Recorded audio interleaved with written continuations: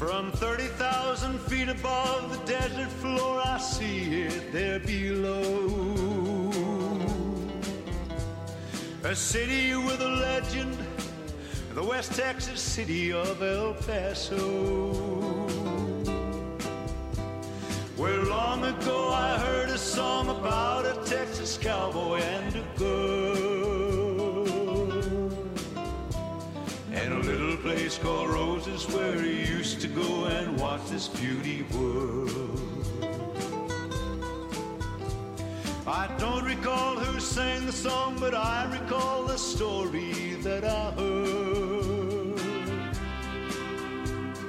And as I look down on the city, I remember each and every word. The singer sang about a jealous cowboy and the way he used a gun to kill another cowboy. Then he had to leave El Paso on the run. El Paso City by the Rio Grande. The cowboy lived and rode away, but love was strong, he couldn't stay. He rode back just to die, and that El Paso said. El Paso City by the Rio Grande. I try not to let you cross my mind, but still I find there's such a mystery in the song that I don't understand. My mind is down there somewhere as I fly above the badlands of New Mexico. I can't explain why I should know the very trail he rode back to El Paso. Can it be that man can disappear from life and live another time? And does the mystery deepen cause you think that you yourself lived in that other time? Somewhere in my deepest thoughts, familiar scenes and memories unfold. These wild and unexplained emotions that I've had so long, but I have never told. Like every time I fly up through the heavens and I see you there below, I get the feeling sometime in another world I lived in El Paso. El Paso City by the Rio Grande. Could it be that I could be the cowboy in this mystery that died there in that desert sand so long ago? El Paso City by the Rio Grande. A voice tells me to go and see, another voice keeps telling me maybe death awaits me in El Paso. El Paso City.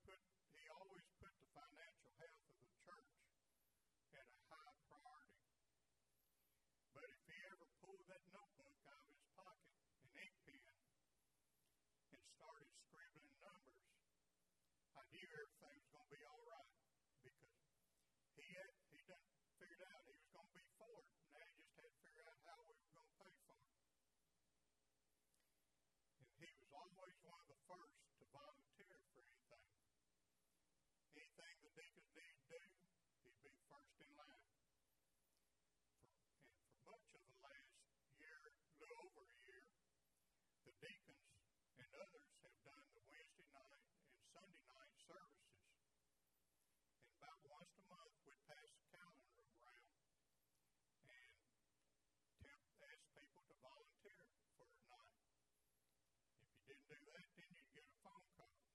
But when the calendar would come back, it'd always have Mr. Raymond's name on it. As a matter of fact, he was supposed to hold the service the past Wednesday. But Tuesday afternoon, I got a call from him, and I happened to be on the backhoe, and he said, "Can you talk?" I said, "Sure." And I said, "What's going on?" He said, "Well, I don't think I'm going to be able to do Wednesday night." He said, "I've got a doctor's appointment in the morning," and said, "I've had a lot of trouble breathing." And said, "We're going to go get everything checked out and see what's going on." And I really think it really bothered him to be able to back out of something that he had agreed to do, because I've never known him to do that in the years that I've known him. And I've probably known him over 50 years, because I graduated with Joe, and I've been told we got a 50th high school reunion coming up next year. Now, we just happened to be 10 when we graduated, but so I got to know Joe and his family a few years before we graduated. But the best word I can use to describe Mr. Raymond is constant. There are not many things in life you can count on, but every time the doors of this church were open, Mr. Raymond and Miss Esther were there. Every kid got a piece of gum. Every visitor got a visitor's card. And by the way, I have heard that juicy fruit stock has tumbled in the last 3 or 4 days. That's just what I've heard. But my prayer, and I know Mr. Raymond's prayer, would be that we don't slack off on welcoming visitors and making everyone from young to old feel welcome in our church. 1 Timothy 3 tells us that deacons are to be worthy of respect, sincere, not indulging in much wine, not pursuing dishonest gain, and keep hold of the deep truths of the faith with a clear conscience. Let the deacons be the husband of one wife, ruling their children in their own houses well. Those who have served well gain an excellent standing and a great assurance in their faith in Christ Jesus. Well done, Mr. Raymond. Now let us pray. Lord, we come here today to celebrate the life and works of your servant, Mr. Raymond Ellis. His love and devotion to our church will not be forgotten. Pray that you continue to be with his family today and in the days ahead. All these things I ask in your Son's name. Amen.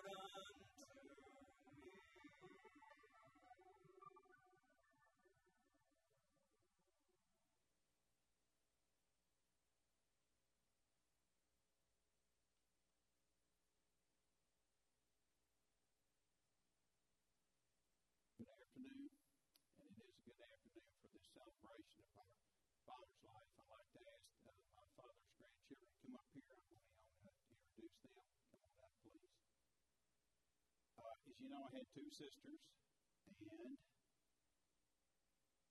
all right, here they go, lined up here. So I'll introduce everybody by their mom. Over here we have Tyler. Tyler's mom is Raymond. Rob Leonard here, his mom is actually Denise. And these three ladies here is why I don't have any hair now. These are my daughters and Renee's daughters. This is Sarah. This is Dr. Hannah. Now that Dr. Hannah's in practice with me now, I'm the old Dr. Ellis, which I love to hear every day. And here's my daughter Bryce. And I want to say a few words to you on their father, grandfather.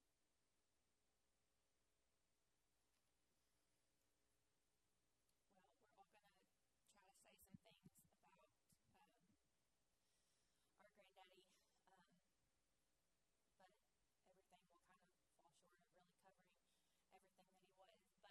But since all of y'all are here today, I know that y'all already know everything that we're going to try to say, so we're not going to worry about that. Growing up, he had 5 grandkids that are up here, and him and grandmother were at every single thing that we ever did: basketball, soccer, cheer, racing, football.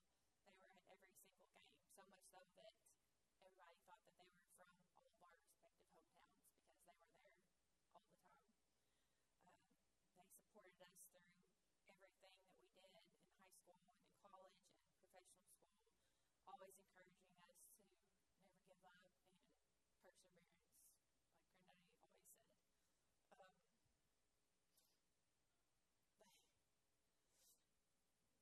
Grandmother and Granddaddy, they came to everything even when they shouldn't have.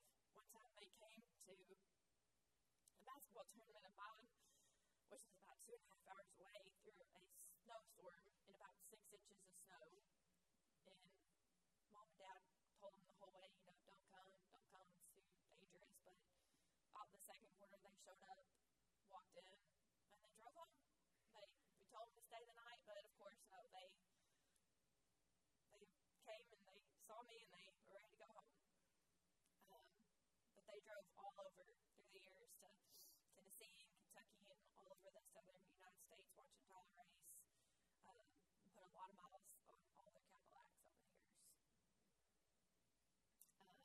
Almost all of our memories traveling over the years are with Grandmother and Granddad. They were always with us. They took us all over the country. They were with all of us on almost all of our fall break trips. Went to the Grand Canyon in California and Maine. They even took us to Spain and Italy and Luxembourg. He loved taking us new places and showing us on the map and how to get there and every way you could get there, every way not to get there, and showing us new things. And growing up when we were all little, we all loved coming to Alamo. It was like fantasy world. We all loved coming here. It was so fun. We always fought, especially me and my sisters, of who would get to come for the weekends because we wanted it by ourselves. We would stay up late with them, and Granddaddy would make us popcorn, take us for tractor rides, and go do fun things in Jackson, even when we didn't deserve to get to go. A lot of people in here probably know this story. If you don't, you're going to enjoy it. But Robbie and Tyler, when they were little, they took it upon themselves one day to destroy Grandmother and Granddaddy's tomato crop that they had worked so hard for, and smash it all over their house.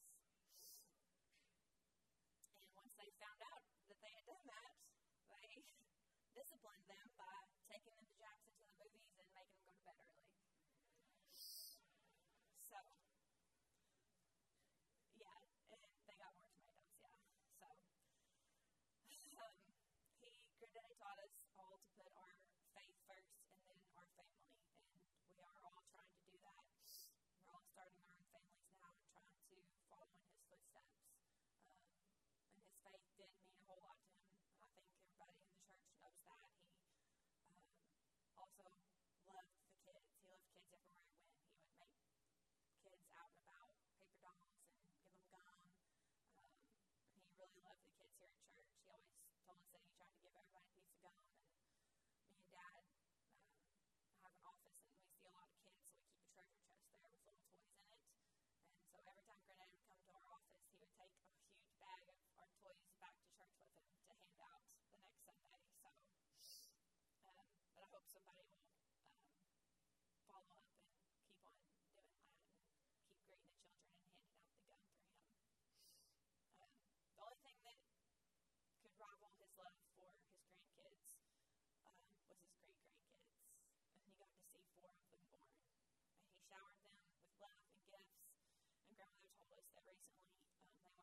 Jackson, and he stood in the toy aisle for about 15 minutes trying to pick out the perfect toy for Henry, one of his little grandsons. And he even got a birthday twin in 2020 where I had the first great-grandbaby, Eddie Kate, and they got to share a birthday, and Granddaddy absolutely loved that.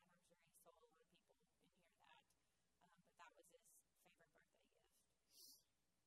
He will be very greatly missed, but we were so lucky to have the best Granddaddy who loved and supported us. And we will make sure that the next generation knows the great man that he was.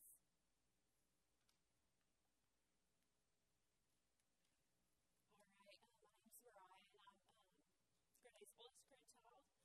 And I was thinking how I was going to come up here today and tell y'all what a special man he was. But judging by this crowd out here, I know that all of y'all know that he was a very special man. He was a kind man, and he was a wise man. He was very patient, and most importantly, he was a Christian man. And as my sister said, he supported all of us. Growing up was at so many of our events, and that continued. When I went to college, I was about 2 hours away from Alamo, so this would always be kind of like my halfway point home. So I would always switch out my route home. When Granddaddy had his office in Dyersburg, I would go by there. Then when he went to Jackson, I'd switch out. My route would go through Jackson, and I'd always stop off and see him if he was there. And we had some really great talks, just one-on-one. And he always gave the best advice, which I'm sure many of you here know. But some of my favorite advice came when I first got married.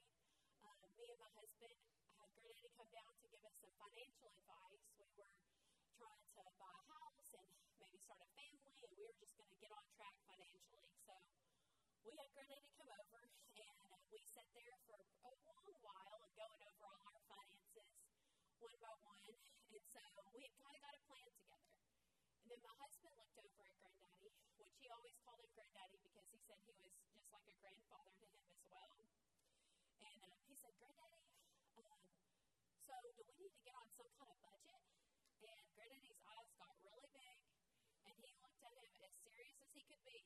And he said, well, you're not going to be able to put an Ellis woman on a budget. And so my husband was a little shocked by that answer, but and as my sister said, you know, his love for us just continued with his great-grandchildren. He always told me, he's like, there's not very many people that are blessed enough to get to meet their great-grandchildren. And he was blessed to meet 4 of them. I think it really was a blessing his last day here on earth. He got to spend it with one of his great-grandchildren, Henry, and I know that meant a lot to him. And I think he had a special bond with all of his grandchildren, all of his great-grandchildren. And then my daughter was born on his birthday 3 years ago, and he always called her his birthday twin. And then the day she was born, he told me some statistic he had looked up that how rare it was for a great-grandparent to have the same birthday as a great-grandchild. And I know that was something he thought was special. You know, I always really loved, like my sister said, coming to their house, riding the tractor all over the backyard. And that was something we got to do this summer with my daughter. And she got to ride on the tractor with Granddaddy, and she loved it. And play around the garden, and I have a lot of fond memories growing up doing that. But Granddaddy would always tell me this story when I was a young girl. We were over at their house. All my extended family was there. I was probably about 4 or 5 maybe. And he said, I grabbed his hand, and I said, Granddaddy, let's go outside, just you and me. And there is nothing I wouldn't do to be able to grab his hand one more time and ask him to go outside, just you and me. But we have to take comfort in the fact that I'll be able to do that when we meet again in heaven. And we have to take comfort, all of us, in the fact that he's with our Lord and Savior, and we'll see him again someday. I'm Sarah. I'm Granddaddy's favorite granddaughter. Or at least I think so. I'm going to share some verses that we can take comfort in from Granddaddy's Bible. First is John chapter 14, verses 1 through 4. Let not your heart be troubled. You believe in God, believe also in me. In my Father's house there are many mansions. If it were not so, I would have told you, I go to prepare a place for you. And if I go and prepare a place for you, I will come again and receive you to myself, that where I am, that you may be also. And where I go, you know, and you know the way.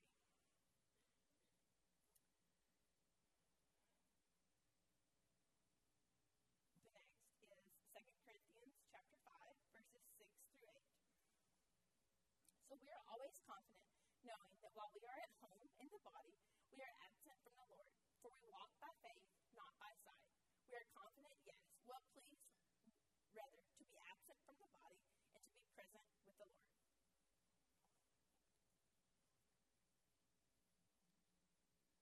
So I think these three have already kind of pretty much nailed everything on the head, but just real quick, I mean, everyone knows the man that Raymond was and what a great-grandfather he was to all of us, but fun little story. So if you know who he is, you know he's got a lot of wise wisdom, and he's got a lot of first lessons for you and this and that. My first lesson with him was he taught me the strengths of pocket knives and pixie dust. And what that means is, so ever since I've been a 4-year-old little boy, I've always been a big Elvis fan. So they took me on my first trip to Graceland. I've been 10 times since then, so you can imagine what kind of trip that was for me. But anyway, I had it all figured out. As y'all know, Granddaddy always had a pocket knife with him. You could do whatever with a pocket knife. Had it all figured out. So my mom and Aunt Denise had little batons that they would play with, and in there was little glitter particles. Well, I consider that pixie dust. So I had it figured out. We're going to go to Memphis, and after we see the house and everything, I was going to get Granddaddy to get his pocket knife out. We were going to dig around the grave, and I was going to pour the pixie dust onto Elvis's grave, and he was going to come back to life. He quickly told me that does not work that way. So that was the first life lesson I learned from Granddaddy. But other than that, you know, it's just there was a lot of McDonald's trips, no matter where we were, what we were doing. We would go to McDonald's first thing in the morning, have hotcakes and sausage. So I think tomorrow morning on my way to work, I will have to have hotcakes and sausage. So thank you. A lot of has already been said about some of our memories as kids, but I'm going to share one that is a memory we had as a kid, and then now is I had with his great-grandchild. So when I was a little kid, one of the things he always loved to do is we had a red Flyer radio wagon, and we had a big hill in front of our house, and he would always take me down there, and he would always tell me that my dad would be a little bit overcautious and say, you don't need to be going that fast, and Granddaddy always assured him he could stop it in a moment's time. Well, so my son Ro is 9 months old, and he was born in February. And the day he was born, Granddaddy told me, I'm going to get him a radio Flyer. And I wasn't sure he was serious. Well, he was very serious. And so we brought him over in August to spend the night with Grandmother and Granddaddy like we did as kids. And Granddaddy had put together this radio Flyer. And so now I'll have that for my son Ro, and we'll enjoy times going down a great hill. And unfortunately, Granddaddy won't be here for that, but he will be in his own way. So,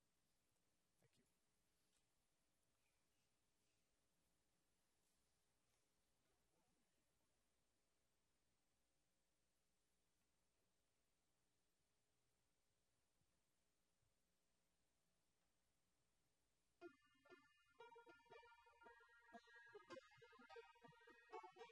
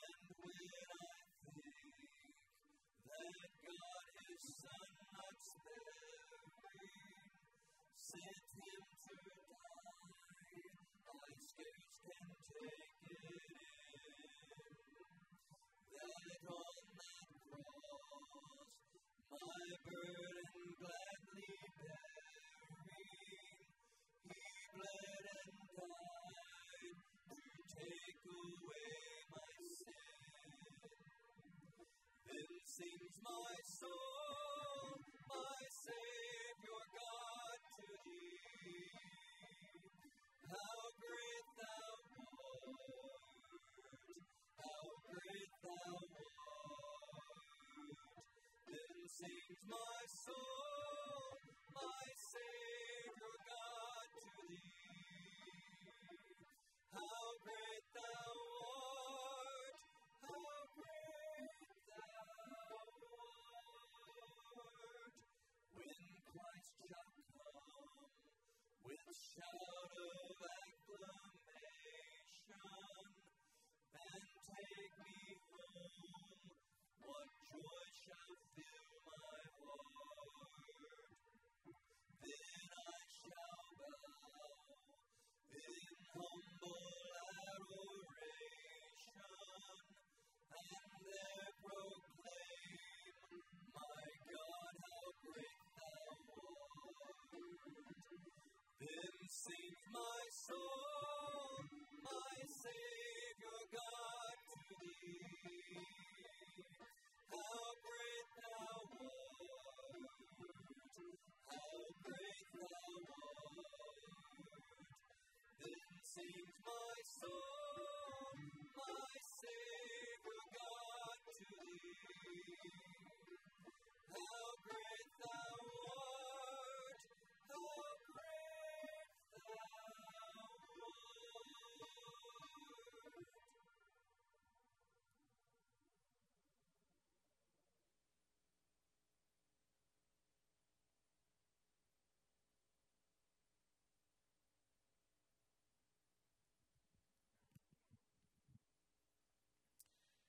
Hello, I'm Denise Ellis Barker, and I'm Raymond's youngest daughter.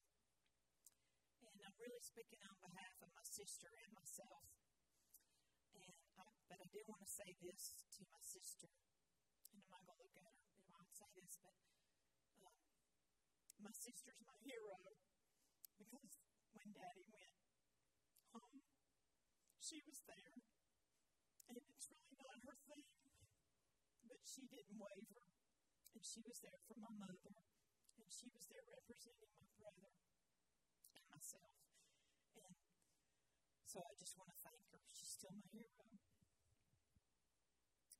Our dad was born in Lauderdale County to loving and hard-working parents. They lived in Lauderdale County and moved to Crockett County so that he eventually went and graduated from Crockett High School in Murray City.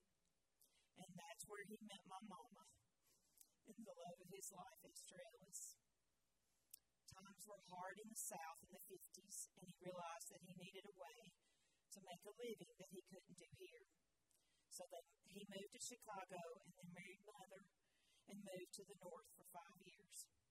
While there, they worked very hard and saved their money so they could return to Crockett County and buy a farm. They also started their family there, first Joe and then Raymond. And while in Chicago, our daddy was saved and began his lifetime of service to our Savior and Lord, Jesus Christ. They attended a church there in Chicago where he was ordained as a deacon. And finally, to Mother's great delight, he said they had saved enough money and could move back south. And they came back south and bought a farm. And then Dad began his journey then at teaching Sunday school at First Baptist in Friendship. And he continued to teach Sunday school until last Sunday morning. After establishing their roots here in Crockett County, the young family finally welcomed me. And then I was born here. And then he began working at the Tennessee Farmers Co-op. For a number of years, he was also part owner of a cotton gin. And if you didn't know this, my dad loved the color pink. And while he owned the cotton gin, he painted every cotton trailer pink. And I'm reminded of this now, that they roll the cotton, a lot of them coated in pink. And so Daddy was a pioneer of the color pink in cotton. He then decided to begin selling life insurance, where he found his true love of helping people develop a financial plan to give them security. He expanded his financial services to include investments and began educating people how to build earthly wealth. But Dad also understood that earthly wealth was fleeting and invested in the real wealth of Christian service. When they moved to Alamo, where they would live the rest of his life, they became members here at Alamo First Baptist Church. And when I say members, I really mean that he contributed his time, efforts, and money into this group of Christians for the next 58 years. He was unwavering in his devotion, and he was vigilant in inviting and welcoming people to church. And hopefully today when you entered, you were offered a piece of juicy fruit gum, because he's given out gum to children in this church as long as I can remember. This morning, the young people of the church gave out gum to honor him. He believed that young people were crucial to the growth of the church, and he encouraged and orchestrated, as Brent said, the move of this church to this property to allow for expansion. He knew there was no way to expand downtown, and he knew that they could expand their horizons here so close to all the highways. My dad also invested in his family, and I realized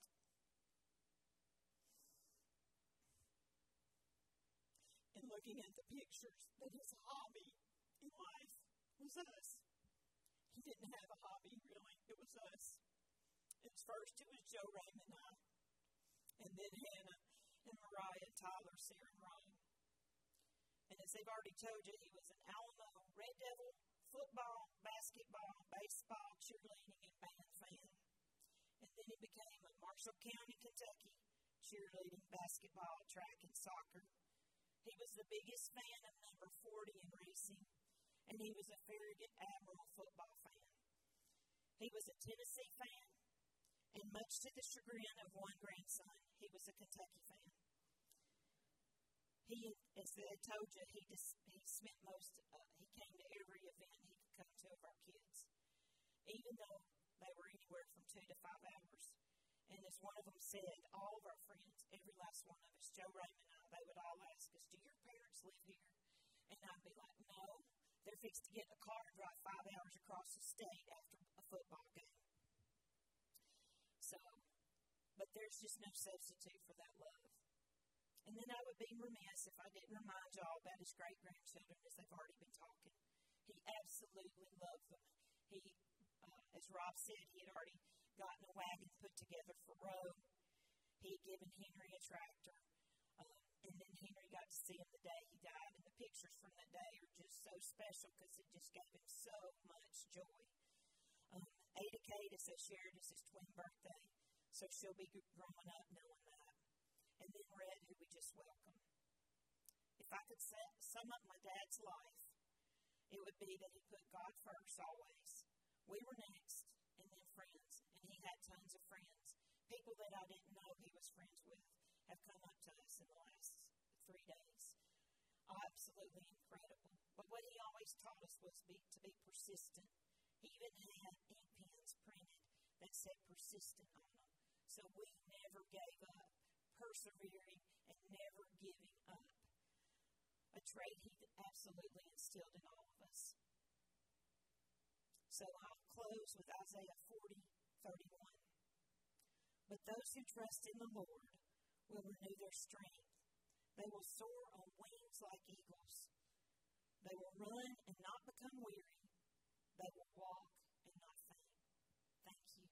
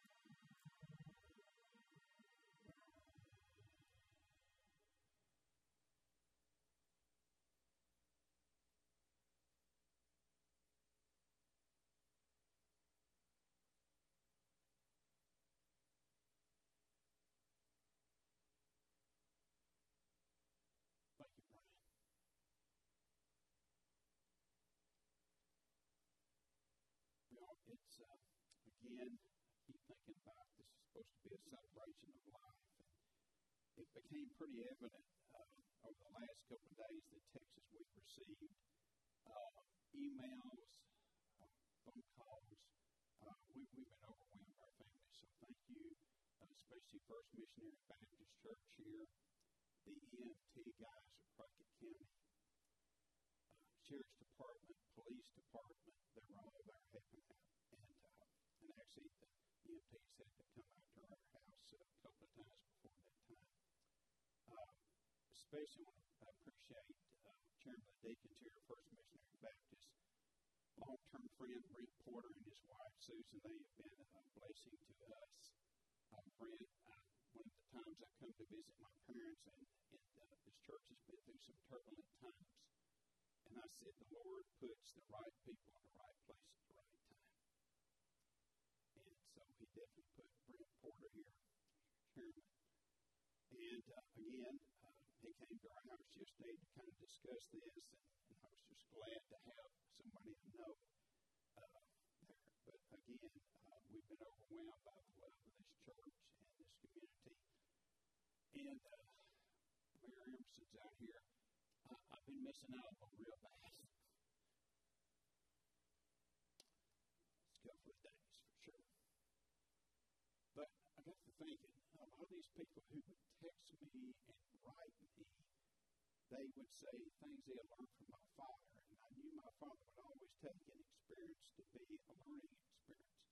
In my clinic in Kentucky, we had an extern program, and that was basically somebody in their last year would stay there for 3 months. And when my dad would come visit our clinic, I couldn't find the externs. And he had them off in the corner like, where are you going to practice? What kind of practice you going to do? You're going to have a partner?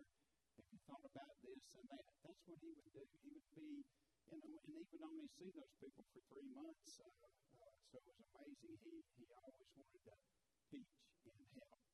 And so I can't elaborate on all these lessons. I'm sure you all want to know the life lessons that he taught me in a quick fashion. For example, being in Little League and not shaking hands with the other team that required a belt. I learned that lesson really quick that day. When I came home from college and I knew everything, they had moved out to where they live now, and they were going to dig fence posts one day and build a fence. And tell my dad, well, I'm going out tonight. He says, well, that's good, but we're getting up early tomorrow before it gets hot in West Tennessee summer, and we're going to dig fence posts. I was going to dig fence posts. So he rolled me out of bed, and about the time I was getting real sick, he kind of looked at me and says, you've heard that stuff about don't get off the porch, right? You can't run with a big dog. So anyway, that was another lesson I learned that day real quick. But just to briefly touch some lessons that he taught us, our family, and really other people around. Last night I was impressed. We had a lot of young deacons come by this church and said the lessons they had learned from my father. And I was like, most of the time when somebody old passes away, it's really nobody comes because their friends have gone. But he was an influence to a lot of these younger people. And one of those things, and by the way, too, I know you go to these eulogies and you think that cannot be true. Well, I want to tell you this. We sat around a couple of days ago and discussed this. We never heard my father criticize anybody. And in my line of thinking, it was like they needed to be criticized, right? But he never did criticize them. My sisters, my parents, we all sit around, and we never heard him criticize. And the closest I ever heard him to be critical of anybody was, well, we need to pray for him. That was his criticism. We need to pray for him. So again, that's another life lesson that, frankly, I'm still learning here at 67 years of age. And I encourage you to take some of these life lessons home and make your life better. And the biggest deal he ever did, I ever thought, was to invest in other people. I saw it last night. I've seen it today. All the texts I've seen. And I want to read you some quotes here, okay? Because I didn't want to mess them up here. Talking about investing in other people here. Your dad has the unique ability to make you feel better after talking with him. A rare gift that very few people have. Wonderful man. I'm not going to give names on here, but I was shocked when I saw this guy sent that one. Because I know him very well. And not the most affectionate person I ever saw, but I was shocked. What a precious man and blessing to everyone he met. Mr. Ellis was a beautiful person. This was from a man, typically a male person probably wouldn't have used that descriptor, but he was beautiful to him. Not physically beautiful, but personally beautiful. Raymond was one of the kindest persons I'd ever known. Raymond was amazing, and we all were lucky to have him in our lives. And Dr. Jaco, you're here somewhere. This is one of our colleagues and our business associates there. Notice it said we were lucky, not my family. My colleagues, were lucky to have him in our lives. He was my friend, and he was the best man I've ever known. That person that wrote that's here today, too. And here's another. You know a man's character, but how they treat you in difficult times. He was a class guy, and the world is a bit darker with his loss. You know, I had those written down yesterday. I got a whole bunch more last night. Just going to close with these thoughts about investing in other people in this one. I wanted you and your sisters to know what a giant of a man Mr. Raymond was to me. He was one of the most influential men in my young life. I realize and appreciate now of the time and commitment he made to ensure that the values he wanted to instill in his boys. And his boys was referring to Boy Scouts. And we saw a number of Boy Scouts came there last night and talked about the good times and the things they had learned there too. So, pretty amazing. And I was thinking, just so y'all know this, and I think he may be listed by Facebook with First Missionary Baptist. Brother Gail Alexander was going to try to be here. He had some health issues and couldn't come. And Brother Gail, the Lord moved by giving me all these texts and comments here. As I was sitting there thinking, this must be like be a preacher. The Lord writes it out for me. That's what he did for me. I thought, these people are giving me what I need to say in the eulogy here. A couple of more life lessons here I'll tell you about, though. It's already been mentioned he was there for those life events, and I think Hannah had it wrong. I think it snowed 12 inches when he got to that game. Hannah was having a record ball game. We were against Graves County for the Kentucky people here, are one of our biggest rivals. And for Sarah Black, it's like Alamo playing Burn City. It was that tough, okay? And Hannah was having a record game. She scored 15 points, and I was thinking in that first half, I think, man, I wish Mom and Dad could be here. This is one of those games you'll never have. And they were there with 12 inches of snow. And I actually thought about this one the other day driving down here. I happened to be in Frankfort, Kentucky when Dad passed, so I had a long drive to get down here. But anyway, I usually come down Highway 51. I went by the new Dyer County High School. And when I played football there, it was the old Dyer County High School. And anyway, we were playing Dyer County my last year. And we were getting whopped pretty good. They were number one team in the state. They were tough. Alamo at that time, for you younger people here, there was no Crockett County then. It was Alamo. We never came off the field. We didn't have any subs and all that. But anyway, we were getting beat 30 points or so that second half. We even have, and I hope some of those Alamo players were here, we had a hard time keeping defensive players on the field. They were whopping us so good, and I was a linebacker. Half the time they had 11 guys, and we had 9. We couldn't keep that many on the field. I was getting double team, triple team. It was a long night, I can tell you. The second half, they kicked off a lot to us that day. So I got the ball, ran up the field, hit head on. This guy was the kicker. He was all-state defensive tackle, way bigger than me, but we hit head-to-head. Knocked me out.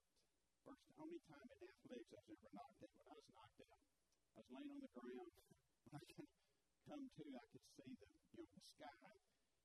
And my Alamo teammates, we were getting whopped so bad. I still remember they were standing over there going, "Get up, get up."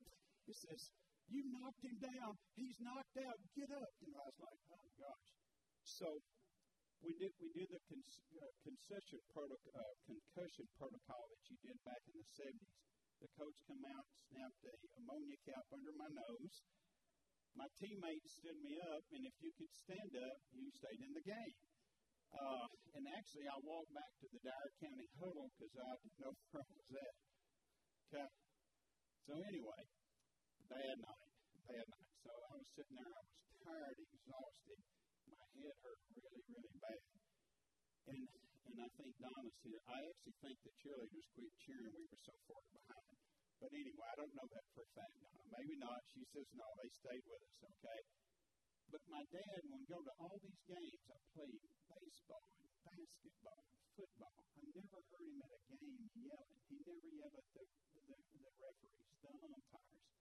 He never did yell, "Hey, you should have shot the ball." He never did any of that stuff. I never actually heard him. He was there.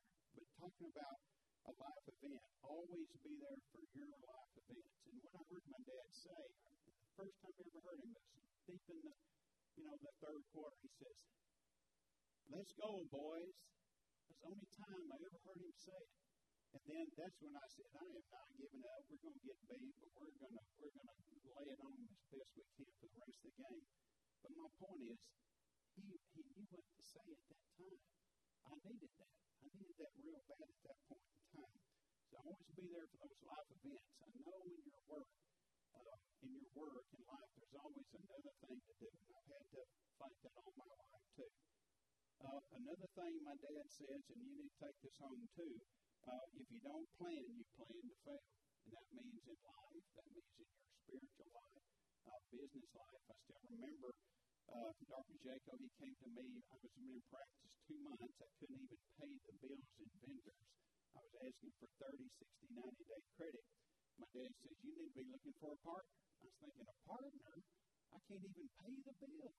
But what he was talking about, you need to have your practice, your business to be growing. You need to be planning on that partner, planning on the growth there. And again, we had one heck of a lot of growth there after all those years there too.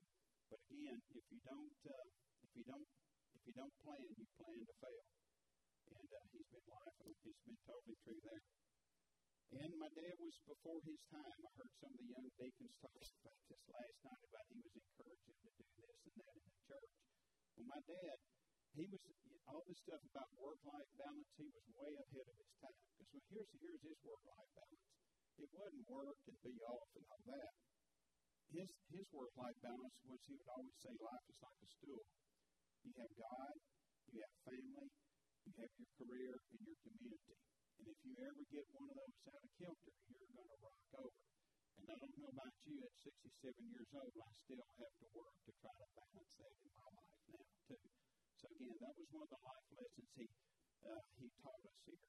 And again, I didn't know it at the time. A lot of these lessons I'm telling you, but I'm still learning them at my age. And I'll be honest with you, when I read all these things that these people said, I thought, I'm 67 years of age. I got to get going because I'm not going to meet these standards here, but I can do it now. And I think that's the lesson you would take from here today. Another one of his life lessons is you got to love your God. You got to be a believer, and you got to believe in the Great Commission. You hardly hear preachers talk about the Great Commission anymore, but he believed it, and you've heard evidence of that here. And I hated the pandemic like everybody did, but I did like one thing. He started doing this conference call of his Sunday school class. It was a lot of older gentlemen like him, and then some of the kids got on, some of the relatives got on, and I always loved his Sunday school calls. It was always 9 o'clock. I loved to be on there. And I always loved how he started his Sunday school lessons here, talking about loving his church. He'd always say, like, well, we got a great lessons today. And I was thinking, well, did God give y'all a bad lesson? So it's going to be a great one, right? And then, no matter what he talked about, what he ever talked about, he got back to this church. So if he read Genesis 1:1, in the beginning, God created man and earth, he would say, but let's talk about the 100 kids we have at this church. He talked about the 100 kids so much, no matter what we talked about, the burning bush, whatever, we got back to the 100 kids at this church. He was so proud of that. And I'm sure when he died the other day, he got to heaven, he talked, St. Peter got him in a corner and says, well, listen, we need to talk about expansion plans. And I'm sure St. Peter said, we got this covered. We've been here a while, Raymond. And I'm sure he got out a napkin and says, all right, well, Peter, coming on down the line here. And Peter, have I told you about at First Baptist in Alamo, Tennessee, we have 100 kids here. Have I told you about that, St. Peter? So I'm sure he told them about it there at the same time. But just in closing here, this kind of, my sister talked about them living in Chicago. I love it when I have patients that move from Chicago to Benton up there, and I always say I was born in Chicago. They know I don't have that accent for that. But we went back years ago. We'd always take a fall break trip. We took all our daughters and mom and dad up there. We stayed in downtown Chicago. It was very nice, and they lived in a place called Cicero. Actually, Al Capone lived there, but anyway, I digress. But anyway, so I kept asking the hotel people, I said, what about me going to over there to Cicero? They would say, Okay. So I talked to my dad. They have the L train. If you know, they have a train that goes through Chicago. Well, Dad says, I know where to go. We can get on that L train and I'll go there. And I'm thinking, if I got to back out of that place with my mom and dad and 3 daughters and a wife, I want to not be on the train. I want to be able to get out of there. So I rented a chauffeur to go there. And y'all, we went. I dreaded that day because I thought it's going to look really bad. It's going to be really rough. We got in this limo. We pulled in. This gentleman let us out. We turned down the street where they lived, and it was perfect. Perfect. Not destroyed. Well kept. The only thing different, the trees were bigger. Okay? And I was thinking, thank you, Lord, that their experience back here was just like it was. They lived in under a kind of an apartment there. We took pictures when I was a baby, and we took pictures when I was there. It was perfect. My dad was conversing with a young man driving the limousine with us, talking about things that had happened here and there. So then we got back in the limo. We're going to head back to downtown. My dad says, well, how about let's go by where our church used to be?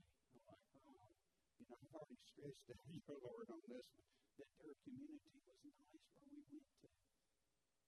Oh, and I was like, all right, if you know where it is, let's go. And it was a short distance from there. We pulled into this church, and it was the same church. But the church had razor wire on top, and everything outside was in Spanish. So anyway, I thought, well, so we got out of the limo, and again, this chauffeur driver just did everything we did. He was courteous and conversing with our family. So we get there, and lo and behold, somebody comes to the door while we're looking in, and it's the preacher. But this church that they went to back then, where he got ordained as a deacon, had now moved to south side of Chicago. This was their Spanish outreach. There was their mission church. So anyway, he let us in. We went into the church. My dad said, this is where you stood at the Easter play and all these kind of things like that. And the minister said, well, I've been here 35 years. I don't recall you. I said, well, we were here 55 years ago, So anyway, we left. And I said, thank you again, Lord. This was a great experience because I was dreading going to Cicero after all the things I'd heard. We got back downtown, and to tell you the impact that you make on people, and sometimes you may be the best Christian that they know. And they saw all these experiences here. This young fellow did. He's probably about 30 years old. So we get to a restaurant. They all get out, and I'm on Pam. I walk him into the restaurant. I come back out to the limousine, and this gentleman's crying. And I'm thinking, does he know that I'm not a good tipper? I mean, I'm a good tipper here, So I told him, I said, are you okay? My first thought was he had something physically wrong with him. He says, no, I'm good. I'm good. He said, I grew up in North Alabama. He said, seeing your family, their love, and your parents' love of that church brought back a lot of memories here. My dad is my granddad just passed away in North Alabama, and he was a minister in a Baptist church there. So again, you never know the people you touch out there and the example you set. And like I said, I did give him one heck of a big tip that day. I will tell you that for sure. Okay, for sure. But I want to share that story with you because that kind of sums up a lot of his life lessons. And he was reaching out to that gentleman that day. We had no idea it would touch him that much. And towards the end, my dad, of course, knew his days were numbered. He probably saw me come here quite a bit, and my family come down here quite a bit towards the end. And we got together for Thanksgiving. I'm so glad we all got together for Thanksgiving because my sisters and I got a text a few days later. He said, well, it was great to have everybody here, and that was my Christmas. And I figured he realized that he wouldn't be around very much longer than that. So we appreciate your love, interest. It's so great to have this church family here, the neighbors around my parents. We know we won't ever be the same, but just to have all year round is going to I'll be really great and comforting for my sisters and my rest of my family here. Now, I hope he's here. Gary, you here? All right, Gary, come up here in just a minute. I was lucky to have two people that I graduated with, and actually a couple more that I graduated in. I got texts or messages from probably 20 of my high school classmates, and we didn't have that many in our class. Gary and I have been friends, since the third grade. We've done a lot of things. Our family really loves Gary. He's been a great friend to me, so we asked him to participate in this service here. One quick thing. I'm proud of Gary. He went to college. He went to law school. He became a district attorney. He represented you for many years. Very exceptional representation here for this district and especially this county here. But I want to tell you one thing about Gary here, because I got to thinking, I never get this opportunity again. But I want to tell you something about Gary. He has the distinction of being kicked out of his last high school class in the last hour. Right? And you know how I know that? Because I was kicked out with him. The principal came down the hall. He looked at me and Gary. He went, Gary, well, actually, it was Miss Robbins. Miss Robbins was a member here, and unfortunately, her and Mr. Harold died. And I'll tell you another thing since you brought that up. So I would come back to church here occasionally, and I'd see Miss Robbins out back there, and then I'd see Gary sometime would be talking. Miss Robbins was probably kind of dry humor, but she came up to me and she says, for some reason, I think I need to make you and Gary stand outside the church. But Gary, if you would close our service prayer, please.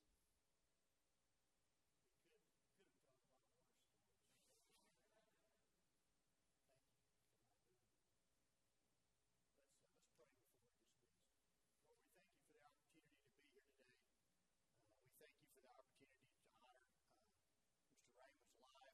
We thank you for his ministry in this church. We thank you for his presence in this church for so many years. We just lift him up to you.